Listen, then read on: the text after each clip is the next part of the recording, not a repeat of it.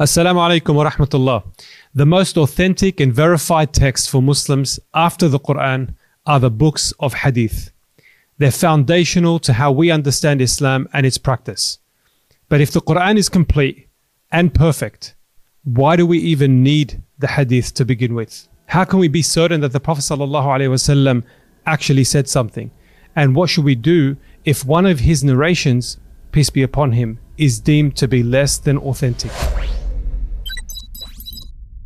Welcome to a new episode of Double Take, a podcast by Yaqeen Institute about the questions and ideas around Islam and Muslims that give us pause. Remember to subscribe to the show on Apple Podcasts, YouTube, Spotify, or wherever you get your favorite podcasts. Check out the links in the show notes if you want to share feedback with the team or if you'd like to join our new email newsletter. Dr. Jonathan Brown is the Director of History and Islamic Thought at Yaqeen. He is Associate Professor and Chair of Islamic Civilization at Georgetown University, and he's the Editor-in-Chief of the Oxford Encyclopedia of Islam and Law. Dr. Brown has authored several books, including Misquoting Muhammad, The Challenges and Choices of Interpreting the Prophet's Legacy, sallallahu alaihi wasallam.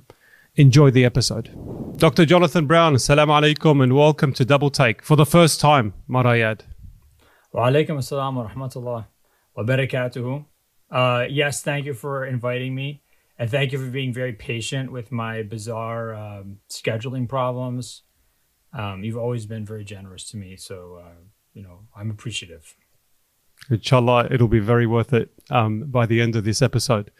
Dr. Jonathan, in Surah Al-An'am, Allah subhanahu wa ta'ala says, وَتَمَّتْ كَلِمَةُ رَبِّكَ صِدْقًا وَعَدْلًا, that the word of your Lord is complete in its truth and justice, that no one can change his words. He is the all-hearing and the all-knowing. The Quran is the word of Allah subhanahu wa ta'ala as taught to us through the Prophet sallallahu alaihi wasallam, and it's the foundation of how we understand our religion. But we often hear that Islam is built on two primary sources, the Quran and the Hadith. The Hadith, as I understand it, is the recorded words and actions of the Prophet sallallahu alaihi wasallam. And so to start this conversation, I'm going to go really basic.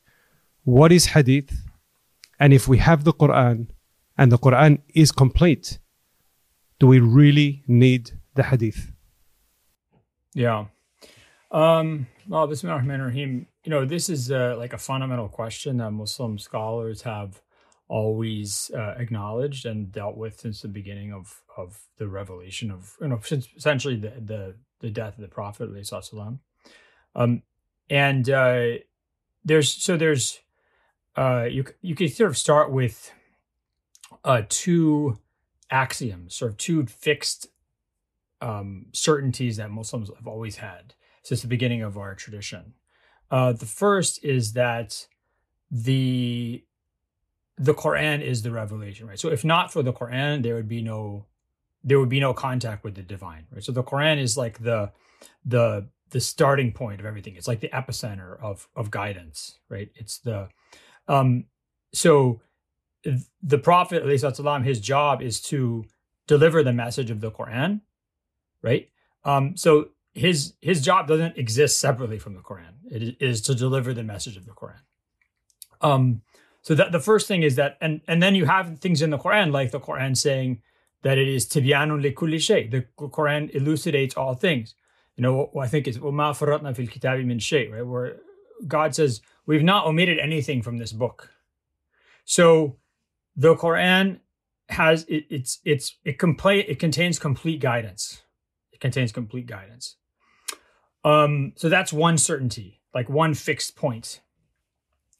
And so you'll, by the way, it's interesting. You'll see, Allahumma salli ala Muhammad, like you'll see Imam Shafi'i in the he talks about how there's every hadith he sees this is like, let's say, caused by this verse of the Quran or that verse of the Quran. So even all the hadiths are sort of generated by Quranic revelations, that they kind of come out of them, either by literally that was the circumstance that led the Prophet ﷺ to say this, or like that's the sort of idea, the asl, the basis behind that this hadith is sort of like a branch of or a ramification of. Or you have sayings like in Abu Nu'aym al-Isbahani's Hilyat al-Awliya, the Ibn Abbas is quoted as saying, جميع علوم في القرآن. I think it's in حلية الأولياء. جميع علومي في القرآن ولكن تقاصر عنها أفهام الرجال. Right? So all knowledge, all sciences are in the Quran, but it's like human minds that don't see that. Right? So that's why you'll see, like, if there's someone who's especially a Muslim scholar who's been kind of it's called like majdub, they've been almost granted ilm ladunni by God, right? So their God is like enlightened their hearts. You'll have instances where there'll be a wali min awliya Allah, a saint of one of God's saints, who like they'll look at their hand and it's like they're reading the Quran in their hand. Or like they'll look at it's like their hand becomes a lawh, like a board that just where they can like read revelation. So like they can look at the Quran and they can see everything in it. So there's this idea, and it goes back to this certainty that, like the Quran says, it has not omitted anything. So they go back to these 2 points. Like one, the Quran is the foundation of the sort of fount of guidance, and it contains all guidance, right? It contains all knowledge that humans need. But on the other hand, what's the other sort of certainty? Is not debatable. Muslim scholars have never debated it, which is that there are things that we know are part of our religion that are not explicitly mentioned in the Quran. I mean, Imam Shafi'i's favorite example, 5 daily prayers, right? So there's no point in the Quran does it say there are 5 daily prayers. There's the Fajr prayer and the Dhuhr prayer and the Asr prayer and the Maghrib prayer, and you do it. And by the way, when you pray, you stand up like this and you hold your hands and you raise your hands and you bow down and then you put your head on the ground, right? So this is all explained through the Sunnah of the Prophet. So unless you're going to say that that's not really part of our religion, it's not really core to our religion, it's sort of some extra thing. Unless you're going to say that about the 5 daily prayers, both in their number, their timing, and their actual physical manifestation, unless you're going to say that that's not really part of our religion, you have to say that there are things that are essentially part of our religion that are not explicitly mentioned in the Quran. And if you take these 2 things together, so they're both certainties, you have to reconcile them. And then what you get is the idea that the seed of all knowledge is in the Quran, the seed of all guidance is in the Quran, but that the Prophet ﷺ nurtures it or expands it or adds to it, explains it through his Sunnah of the Prophet, through his Sunnah, right? So his tradition, his explanation, his guidance. So the Sunnah, as Shah Wali Allah, the famous Indian scholar who died 1762 of the Common Era, as he says, that the Sunnah of the Prophet is an infallible explanation of the Book of God. It's the Book of God lived and explained by an infallible actor who's guided by God. So, Dr. Jonathan, you're saying that there are 2 non-negotiables. If you're a Muslim, you got to believe in both fundamentally. Question: what is a world without the Hadith? If we just had the Quran and just followed the Quran? Yeah, it's funny. So, like, there's some reports that there are these some early Muslims who don't accept Hadith, but it's sort of hard to tell because, like, for example, Imam Shafi'i will talk about some people who don't accept any Hadiths at all, but we don't really know who these people, like, we don't have their writings. Allegedly, early Kharijites didn't accept Hadith. I don't believe that, because we actually have some early Kharijite writings and they do accept Hadith. So there's it's like, it's sort of like some people say, I don't know, it's like Donald Trump. It's like, there's some people who say this. I don't know. It's like there's allegedly there were some people who said this, but I don't think we actually know who they are, and I don't think they actually existed, right? Even the people who were like the rationalists that Imam Shafi'i was debating with, like Mu'tazilites, or another group that the Ahl Sunnah will call Jahmis, they might have theological differences with the Ahl Sunnah wal Jama'ah. They might have debates over to what extent you should accept hadiths in like theology, but nobody thought that you didn't accept hadiths. I mean, it was a kind of incomprehensible arguments. The debate was, what kind of evidence do you need to accept hadith? But to answer your question more specifically, the only time that you get people who say we don't accept hadith at all is actually in essentially the early 20th century, with a group called the Ahl Quran, the people of the Quran in North India.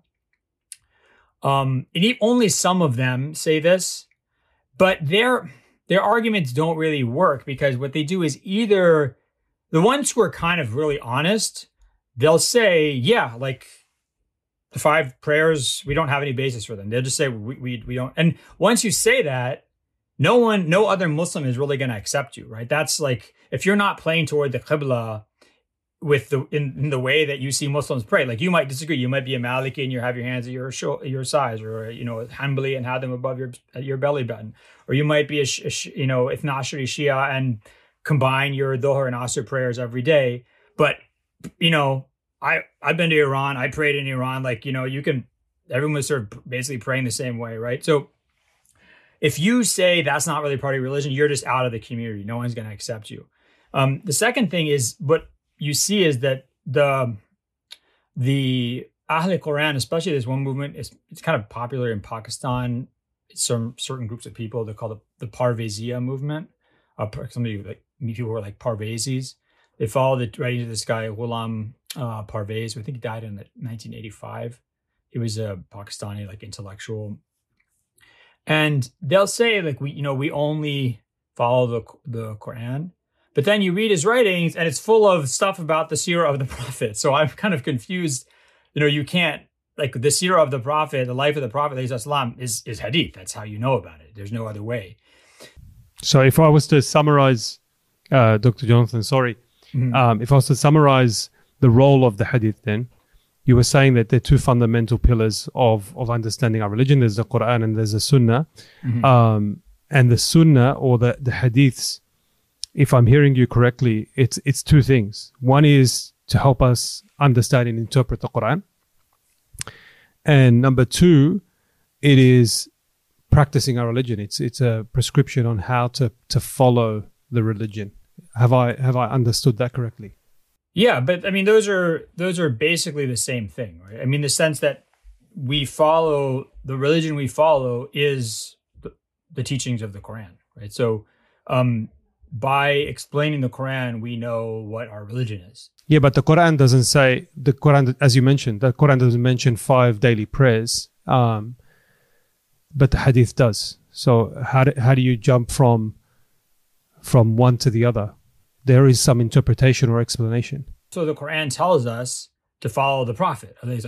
The Quran tells us that he's goodly exemplar. He tells us he doesn't speak from his own desires. It tells us that, whatever he commands us to do, we're supposed to do it, right? Well, imagine this. Like, I tell my kid to go and, vacuum the car or something like that, vacuum out the car. And then I say, anything you don't understand, just ask your brother about how to vacuum the car. And your brother will explain it to you and do what he says.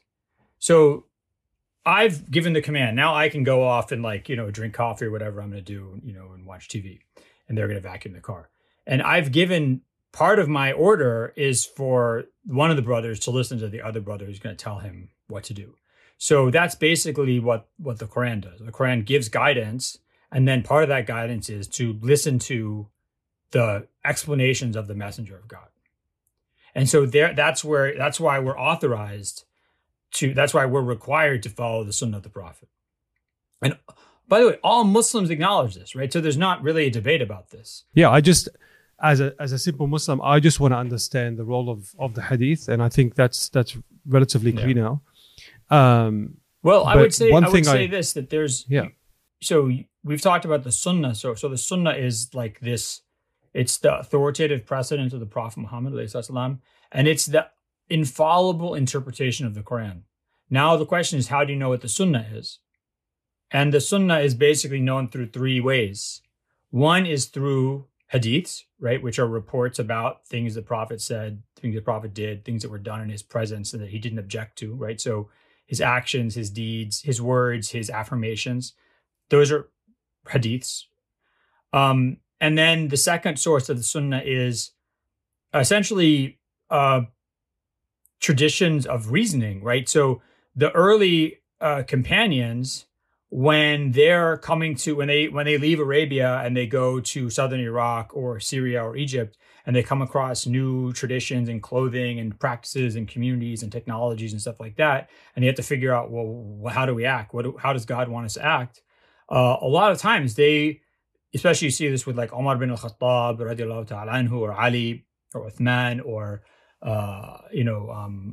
other senior companions, Ibn Mas'ud, Aisha, right? They'll come to rulings. They don't actually cite the Prophet, but they spent decades with him, and they learn how to think like him. So they learn. It's like the example I always give is, my parents. I, for the life of me, could not tell you maybe more than 2 or 3 things that my mom, like actually quote things my mother said to me, but my whole way of dealing with life, I learned from my mom. Like, how do you solve a problem? Like, let's say, you're cooking and you burn something, and how do you fix it, right? So like all this, like the way my personality was shaped by her. So the personalities, the problem solving of these early, especially the senior companions, is actually is shaped by the Sunnah of the Prophet. So they're like walking Sunnah machines, essentially, right? So that's why, especially in some early books of Islamic law and things like that, they'll talk about the Sunnah of the Prophet and the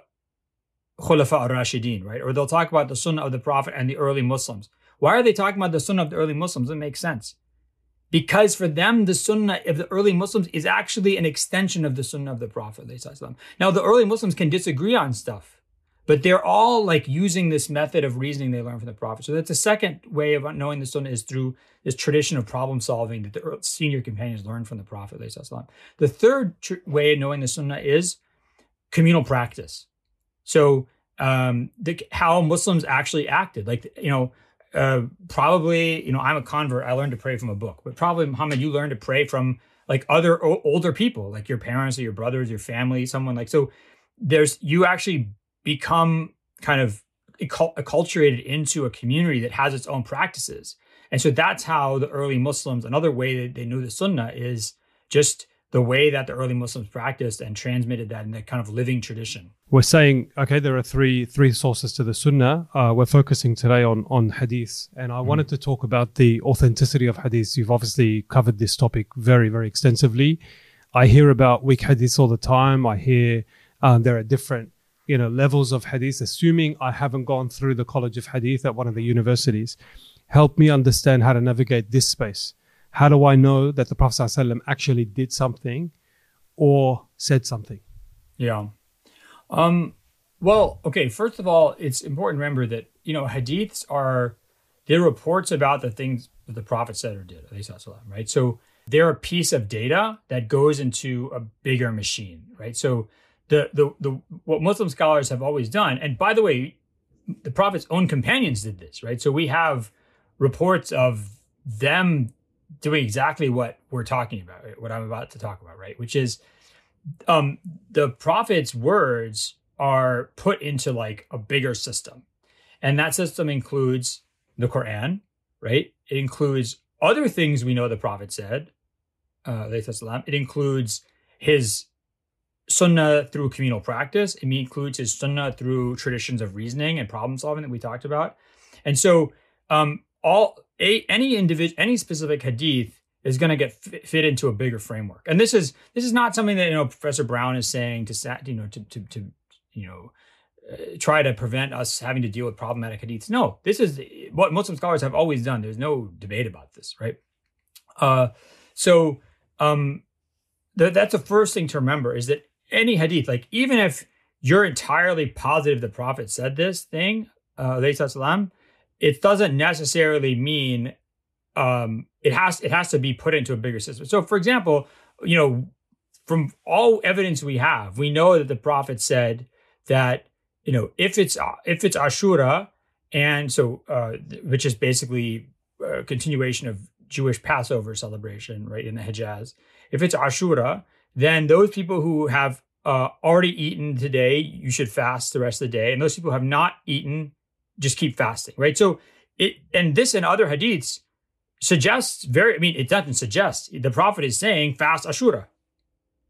But we don't consider it obligatory to fast Ashura because we know from other hadiths and from the communal practice of the Muslims that after the fast of Ramadan was revealed in the Quran, that becomes the obligatory fast for Muslims. And Ashura is just, if you want to, you can fast it, right? So either it was required and then that gets replaced by the Ramadan fast, or it was just never required. And it was like, for example, if I say to you, Muhammad, you should drink Gatorade. Oh, you're like dehydrated. You should drink Gatorade. Like that might means me saying like, I recommend you do this. Or it could be me ordering you to do this, right? So you would only know that if you kind of understood the context, understood like the way people speak amongst friends, or in a certain speech community, right? You have to know all that stuff, and then if you know, for example, that I say the only thing people really need to drink is water, and then you take that. Like that, then you say, but he's also saying you should drink Gatorade. So then it's like, okay, maybe this is for some people they should drink Gatorade. So then you can start figuring out, like, what does he mean by this? The difference here is, Professor, that I can ask you and I can sit down and understand the context that you're kind of ordering or asking me about the Gatorade. With the Prophet ﷺ, you're asking me to do a lot. Like as a layman Muslim, I have to go and check the context. When did he say that? Why did he say that? How did he say it? Who did he say it to?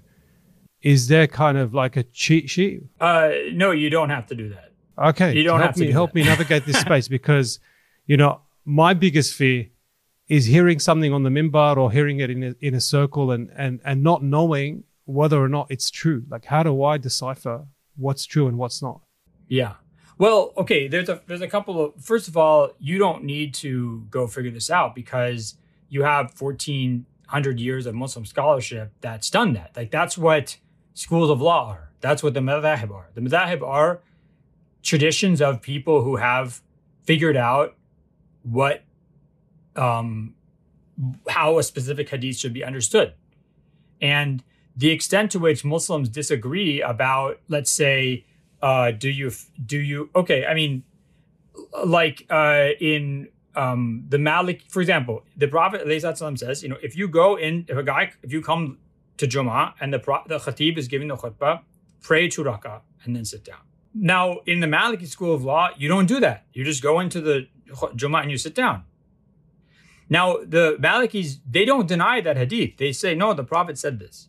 But he was talking to that guy specifically. It wasn't a general rule. How do we know that? Because from the general sunnah of the Prophet and the early Muslim community, the kind of communal practice, people wouldn't go and pray 2 rak'ah and then sit down.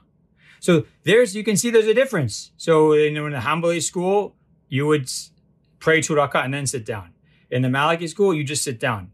And actually, both of them, they don't disagree about the hadith. They just disagree about how you understand it. So you don't need to go and figure this stuff out for yourself, because you have 1,400 years of Muslim scholarship that has already done that. If I was to ask you to summarize how someone might figure out if something is authentic or not, what that process would look like, how do you do it, for example? Yeah, I mean, for me, if you know Arabic and stuff like that, or Urdu, you can find this information in books. Even you can look online. I mean, it's people make fun of like Sheikh Google and stuff like that, but actually, if you just look for stuff online, even in English, you can usually find pretty good explanations, right? So what I would do, right, is I would talk to a scholar that I respect. So that's what that's why there's a principle that Muslim scholars cite, like going back 1,000 years. Which is that the al-ammi la madhhab lahu, right? The lay Muslim has no madhhab. What does that mean? They don't mean that the lay Muslim just does whatever. What they mean is that the lay Muslim isn't sitting around being like, I'm a Hanbali, I'm a Shafi, I'm a this, like or sometimes they'll say madhhab al-ammi, madhhab al-mufti, right? That the madhhab of the lay Muslim is the madhhab of whatever the mufti says. Right. So lay Muslims are not qualified to go and engage in this problem solving process I talked about. Right. So they're supposed to go to people who are specialized in this.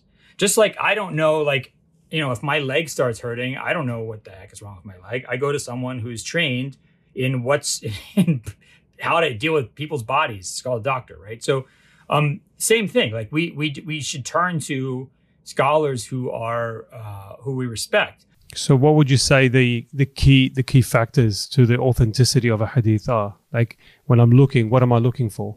This early Muslim hadith scholar, Shu'bah ibn al-Hajjaj, who dies around 773, I think. He's from Basra, right?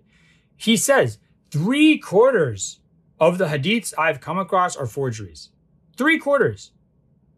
So it's a huge problem. By the time you get to like 100, 150 years after the death of the Prophet, there's like an ocean of forged hadiths. Forged or mistaken, errant hadiths. And so Muslim scholars have to figure out how to sort this out. So there's two general methods they use, right? One is to say, look, the Quran, we know kind of the message of the Quran. We know the general message of the Prophet, and if this hadith seems to be saying something that contradicts that message or goes against it, then we're not going to take it, right? That makes sense in theory. The problem is that if that hadith could be explaining something in the Quran that you haven't understood properly, right? So the Quran says you're prohibited from eating meta, like, dead animals, carrion. So if you find a hadith where the companions of the Prophet eat from this dead whale, which is washed up on the beach. So the Prophet said that he didn't object to this, to them eating this whale from the ocean that was dead on the beach. So you could say, oh, this contradicts the Quran. So this can't be something the Prophet said. Or is it saying that the prohibition on carrion is only land animals and not sea animals? And then you find another hadith of the Prophet where he says, the ocean is pure and its dead are pure, right? So the problem is it's hard to tell the difference between contradiction and explanation sometimes. It's very hard. So we need to be careful about whether or not we think something's contradicting the Quran when it might actually be explaining it, or it might be something that we don't have a capacity to even evaluate, right? So because of that, they developed a method where you look at the transmission of the hadith. You see, okay, is this transmission corroborated by other transmissions? Is the person who's narrating it generally, when they narrate things, do other people narrate the same thing, right? Or is somebody saying, that guy is the only person who narrated this from his teacher or her teacher, therefore this is suspect, right? So they start to engage in transmission criticism, and then they start to figure out who are the reliable transmitters.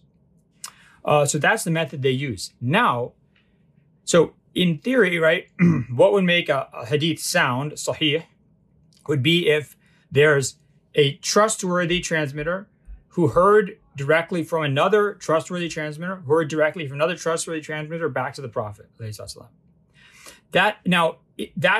sahih isnad, but unless it's like a very strong isnad, or unless it's not really a controversial issue that the hadith is dealing with, what would really make it sound is if there's multiple narrations. Like you can imagine like a tree branching out like that. That's what makes something really strong, is a tree branching out. It's called shuhra, or like something being well known or widespread. So so that's the sort of general rule. Now, the bulk of the important hadiths in law, like how do you do wudu? What makes water dirty so that you can't use it for wudu, right? These hadiths are not actually going to, usually don't meet that like totally trustworthy person from totally trustworthy person from totally trustworthy person back to the Prophet. They don't, are you saying? They don't meet it? They don't. But they're what they are backed up, what makes them sound, or what's called, in this case, good or hasan, is that they are widely transmitted, right? So they're like really widely transmitted, or they're acted on by lots of Muslims. So with those hadiths that are like the kind of a lot of the major hadiths for Islamic law, for like Sharia, buying, selling, marriage, divorce, stuff like that, they're actually their main kind of the main argument or the main evidence for their reliability is their widespread transmission and their acceptance by Muslim scholars. So you're saying there's been centuries of work done by scholars way before us who would listen to all of these hadiths and categorize them into different categories in terms of Sahih, Hasan, etc.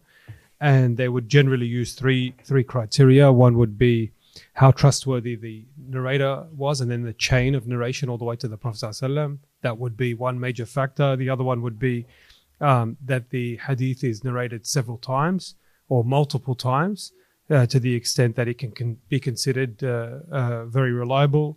And the third one is that there's a consensus about the practice of that hadith, if I'm not mistaken. So they're the three kind of general. And so what happens then, Professor, if someone comes out and says, okay, that's great. I like that methodology and I accept that methodology. However, most of your hadiths come from someone like Abu Huraira, and then he starts questioning the character of Abu Huraira. So first of all, like Abu Huraira doesn't narrate very many hadiths that are not narrated by other companions. So this idea that somehow like you can find, that if you get rid of the hadiths of Abu Huraira, you've gotten rid of like all this problematic corpus, that's just not accurate, because he doesn't narrate a lot of hadiths that are not narrated by other companions. What happens in the 700s and the 800s is there's a debate between what would become like the Shafi and the Hanbali schools of law and what would become the Hanafi school of law, okay? And one of the debates they have is whether or not the hadiths of Abu Huraira are like kind of legally binding, right? So there's certain hadith that the Hanafis, early Hanafis, they didn't kind of take them as evidence in legal discussions because they thought that, they're like, Abu Huraira didn't understand this material well enough, right? So he wasn't like a faqih. He wasn't a jurist like someone like Umar bin al-Khattab or Aisha was, right? Or Ibn Mas'ud. So that's their criticism. Like, so that, and then, other scholars disagreed with them about that. Now, the point is that, so Abu Huraira becomes, and then there's another issue, which is a lot of the Shiite attacks on Sunni hadiths are also based on, what they do is they'll go in and find this like inter-Sunni or intra-Sunni debates over Abu Huraira, and then they'll start like kind of inflating that, like blowing that up and making it say, look, even Sunnis don't trust Abu Huraira, right? So there's an attempt to like kind of use that as a wedge to argue against Sunni understandings of the Sunnah of the Prophet. So I want to change gears a little bit, just to speak to a layman Muslim like myself here in Sydney. I'm very detached from the centers of power in the Muslim world, so I need some hand holding here. Yeah. You spoke a lot about context, looking at the context of a hadith that the Prophet ﷺ would say. You spoke about seeking some support from a scholar, following a school of thought that's already digested a lot of the hadiths to help interpret the Quran.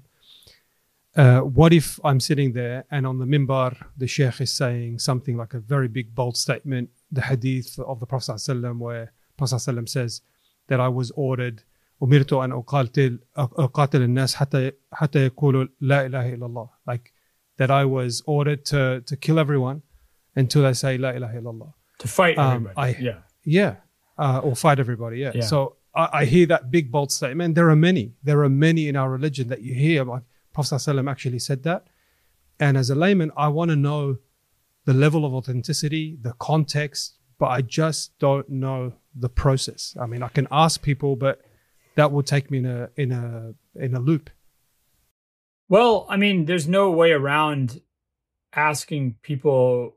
If you don't know, you have to ask people who know, right? There's no way around that. Like, there's no replacement for expertise. There's just nothing you can do about that.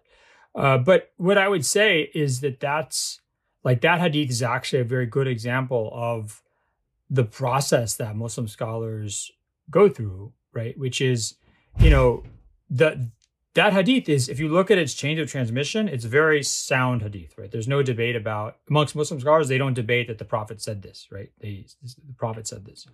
Alayhi salam. But when you put it into that system, that bigger system, right? So we know from the Quran that, for example, Muslims, if Muslims fight or conquer non-Muslims like Jews or Christians or Zoroastrians or whatever, right? So they don't have, they can continue practicing their religion and they pay jizya, right? So right there, they don't have to, that hadith, it doesn't apply, right? So we know that you don't have to fight people until they say la ilaha illallah, because at least for people of the book, people who practice other religions, and the Prophet included, says like, treat Zoroastrians like you treat people of the book, and then Muslim scholars extended that to Hindus and Buddhists, everybody they met, right? That these people continue practicing their religion, they just pay jizya, the jizya tax. Then you look at like other narrations of this hadith. So there's different narrations of the hadith, and you see like some narrations, Sunan Nasa'i says, Umirt an uqatil al-mushrikeen. So it doesn't say I've been commanded to fight the people until they say there's no God but God and Muhammad is the messenger of God. It says I was commanded to fight the polytheists.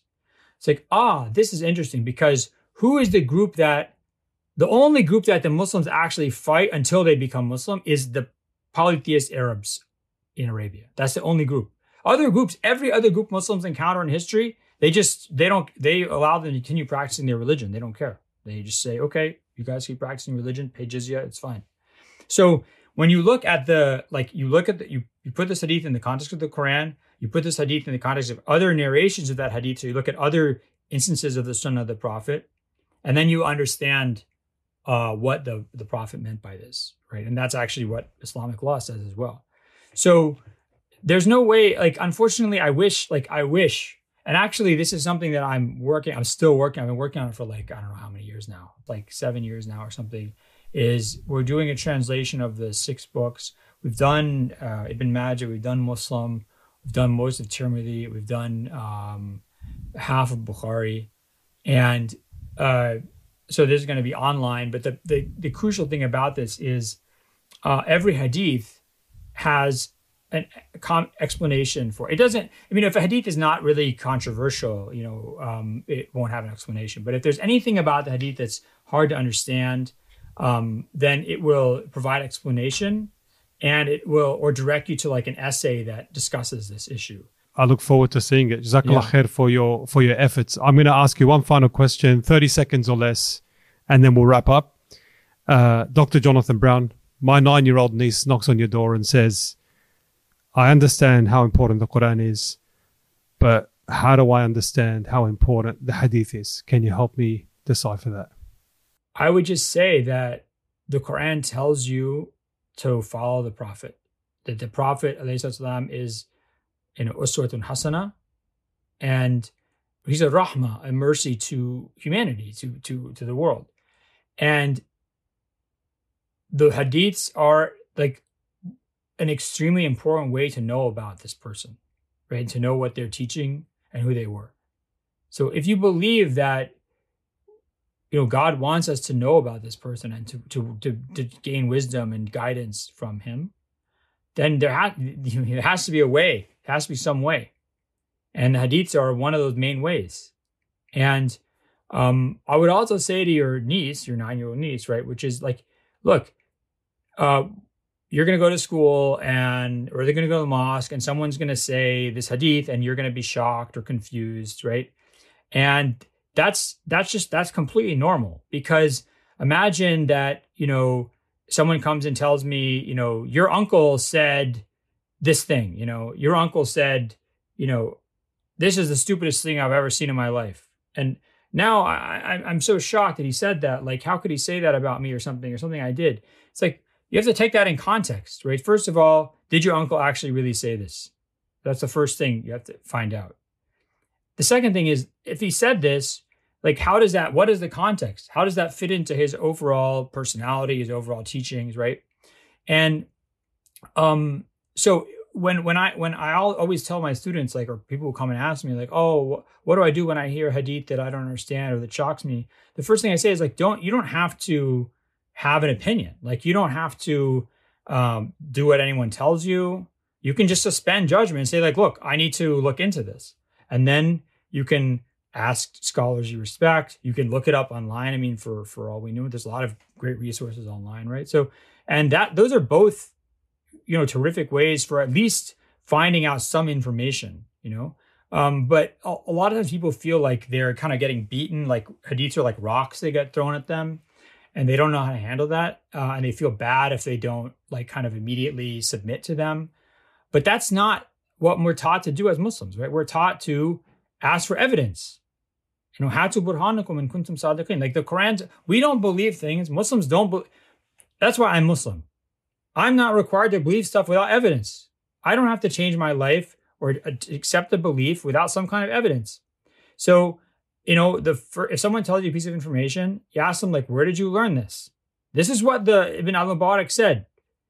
The first foundation of, isnads or authenticating hadiths is like, where did you get this information? Where did you get this? Okay. A lot of times people can't answer that. The second thing is, how does this fit into the bigger system of our religion, of our values, of the teachings of God and his prophet, Laysa Salam? And if that person can't give you the answer, then, I would just not listen to them.